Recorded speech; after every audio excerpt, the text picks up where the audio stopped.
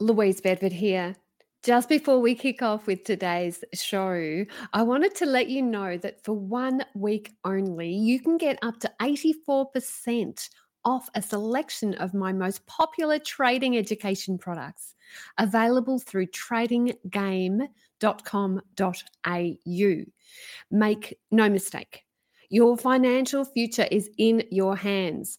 So check out the audios, videos, and study courses that I have available at tradinggame.com.au. Now's your chance to develop your skills as a trader for up to 84% off, but only for the next week. Let's get on with the show. A lot of the disputes come down to two things. Either people are surprised by what's in the will because it actually hasn't been spoken about before, or the executor, for some reason in the family dynamics, there's some kind of control issue. And so it's the dynamic of the family that already exists that then plays out all over again. Who's still upset because someone got something for Christmas when they were 5 and the other person didn't? And it plays out throughout our lifetimes between siblings particularly.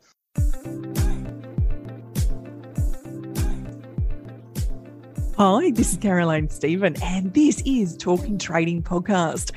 I won't be going anywhere for a long time. I don't want to jinx my future. Oh, it's just too hard. These are some of the reasons people avoid estate planning when life is going well. But things change, and your loved ones could end up carrying the can. Our guest today is accredited wills and estate specialist Jackie Broman, who focuses on prevention. So when the time comes, families are protected. Without an estate plan, you risk confusion, chaos, and heartbreak for your loved ones. With a thorough estate plan, you dictate what happens to your assets and your information. Jackie's run TBA Law since 2012. She's written several books, has her own podcast, IQ Meets EQ, great name. I'll speak to Jackie later on the show. But first today, in Mind Power, Louise Bedford talks about another topic that people often avoid, which is shame. And how, just like estate planning, shame is actually better out in the open, and how it can be a bonding tool. Let's hear Louise Bedford, and then we'll go to Jackie Broman.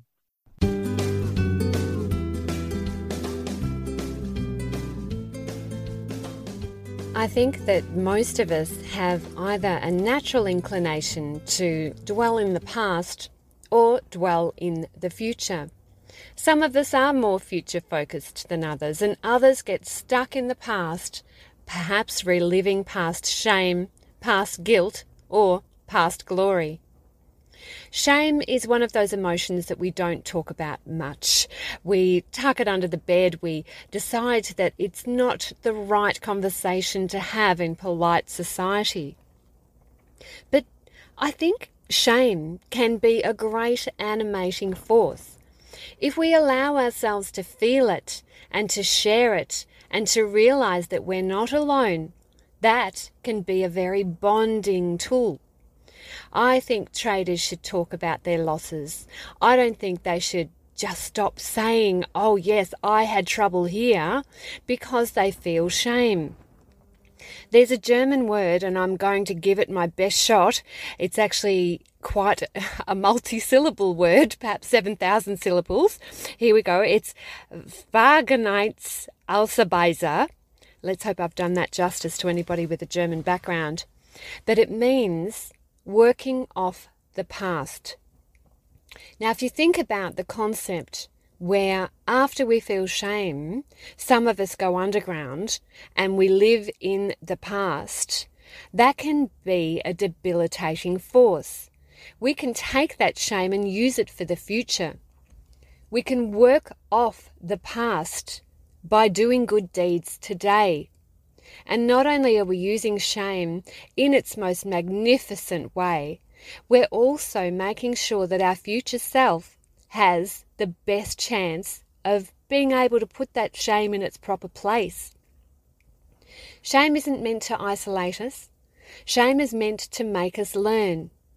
So if you've made some awful business deal, some terrible property investment, some awful trade that you are ashamed about, perhaps this can help you put it into a different light.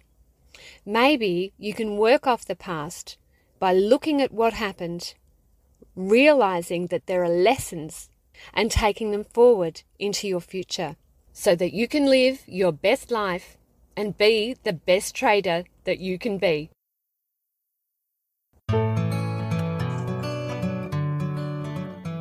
Hi, I'm Roman Bagamaza from Wyckoff Analytics, and I listen to Caroline on Talking Trading.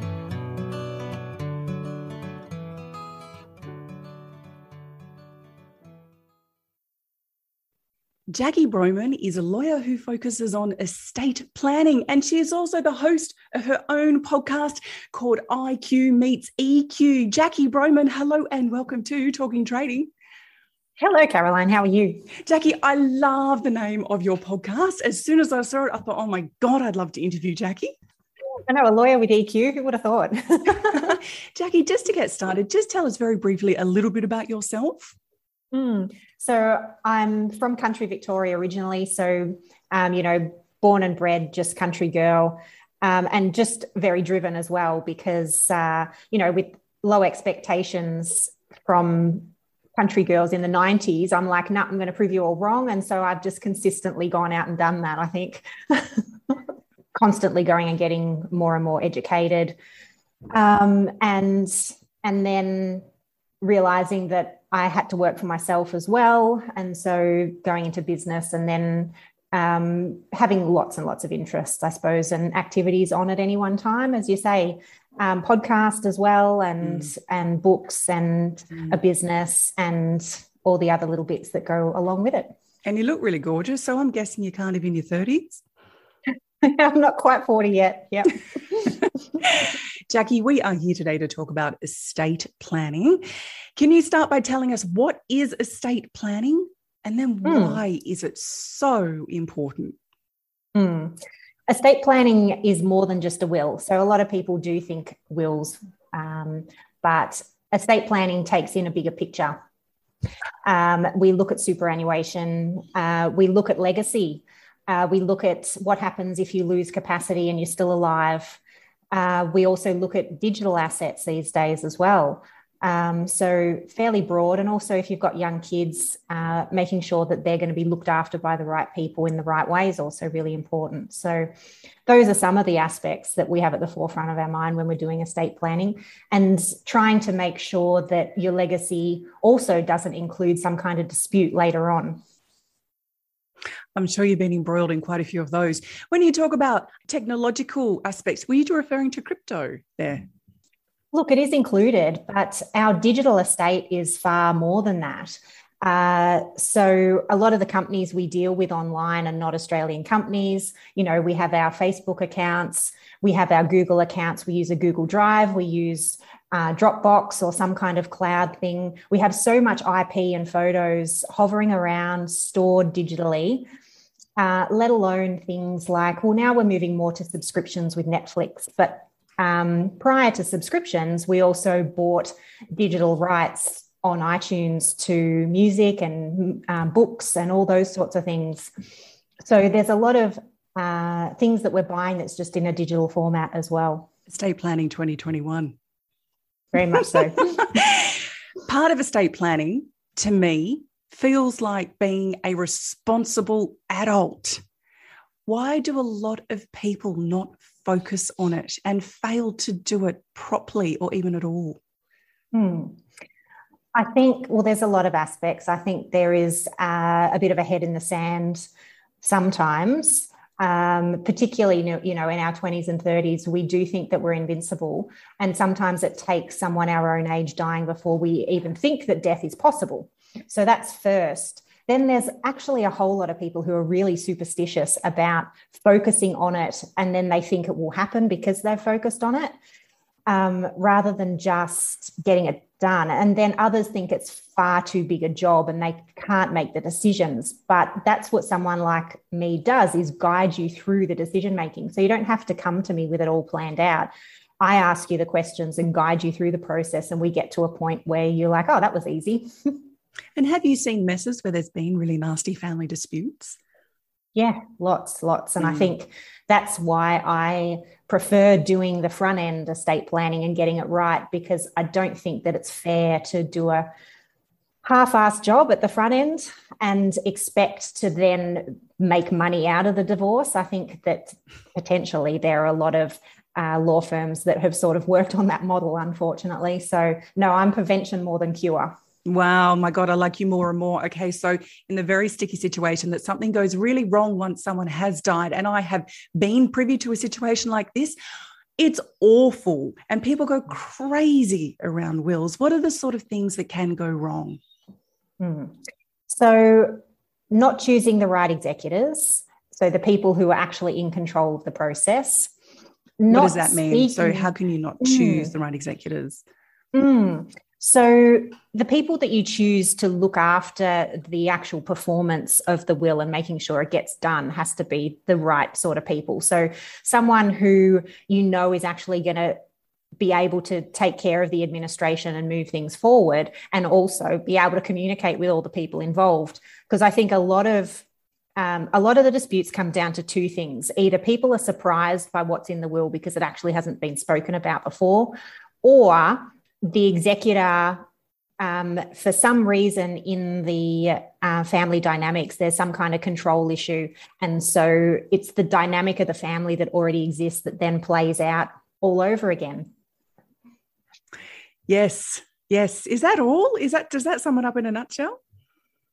Those are the main things. I mean, you've got all the other little factors, like someone's been estranged for a long time, or someone's got a greater financial need. But it really does come back to family dynamics and who's still upset because someone got something for Christmas when they were 5 and the other person didn't. And it plays out throughout our lifetimes between siblings, particularly. Some of the other problems are that parents think that their kids are always going to be friends and they force their kids to work together. But again, that's family dynamics. It's not really thinking through the bigger picture of the control issues and the personalities and the little things that people are holding on to for lifetimes. Yeah, it's amazing, isn't it? And they never go away. Look, so Jackie, I am looking to develop an estate plan and I want to come to you. What are the main sort of things that need to be considered? So what I would need initially is for you to have thought through the main people in your family tree and make sure you have their full names and contact details, and then have also thought through what is in your estate. So not only what you own, but how you own it. So what's owned jointly, what's potentially in a family trust or in superannuation. And also, for people sort of younger, looking at what sort of debt there is and making sure that there is going to be assets that will cover the debt too. So those things are really what to think about before coming to do an estate plan. And, most people who've got a fairly good handle on their finances and maybe have a financial planner as well in the background or something already know all this stuff. So it's not much more to then come along and go, okay, I need to look at my estate planning. Here's all my stuff. Where do I start? And then I guide you through getting the elements in the will that you need. So you don't actually have to have, done a whole lot of homework first. And it takes 2 appointments over about a month, and you're done. Wow, I'm sure you make it sound easy, but it's not really. Let's look at some terms here. Power of attorney, medical power of attorney, end of life directives. What are these terms? So a power of attorney, we usually think about what's called an enduring power of attorney. So it endures past someone losing capacity. So we appoint someone to manage our affairs if we're still alive, but can't do things for ourselves anymore. So that is an enduring power of attorney. It usually covers financial and legal affairs and sometimes some personal decisions as well. For your medical decisions, various states in Australia call it a different thing. In some states, it's called guardianship. In Victoria, they've changed the name again, and it's now a medical treatment decision maker. But basically, if you are alive, but in a state where a doctor can't get instructions from you about what treatment you want or need, there's someone that can make those decisions as well. So that's those first ones. Then a directive. So the directive sort of underlies the medical power of attorney, because you appoint someone to make your medical decisions, but do they actually know what your wishes are?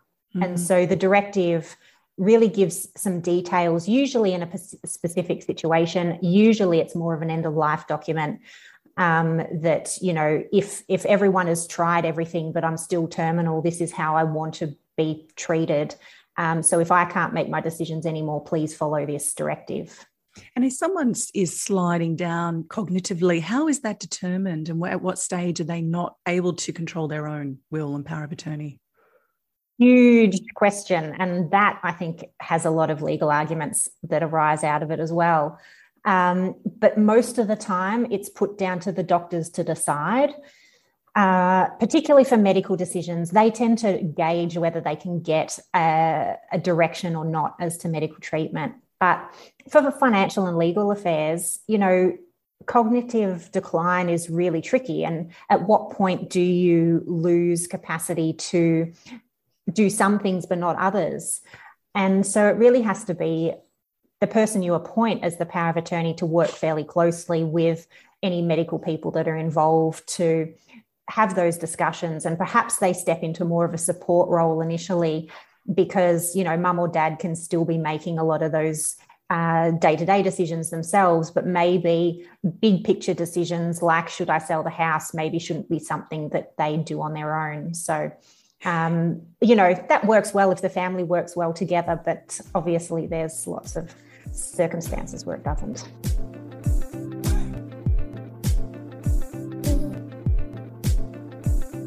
That's all for today's episode. Stay tuned for next week as Jackie Broman talks about prenuptial agreements, de facto relationships, and blended families. I'm Caroline Stephen. Take care.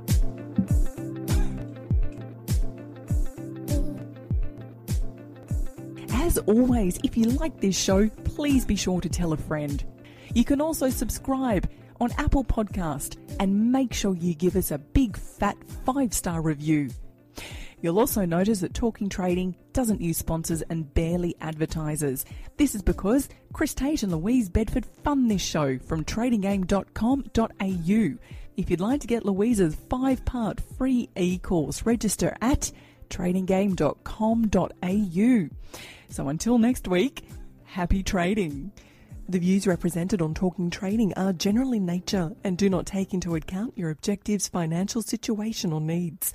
Before acting on any of the information, consider its appropriateness in regards to your own situation.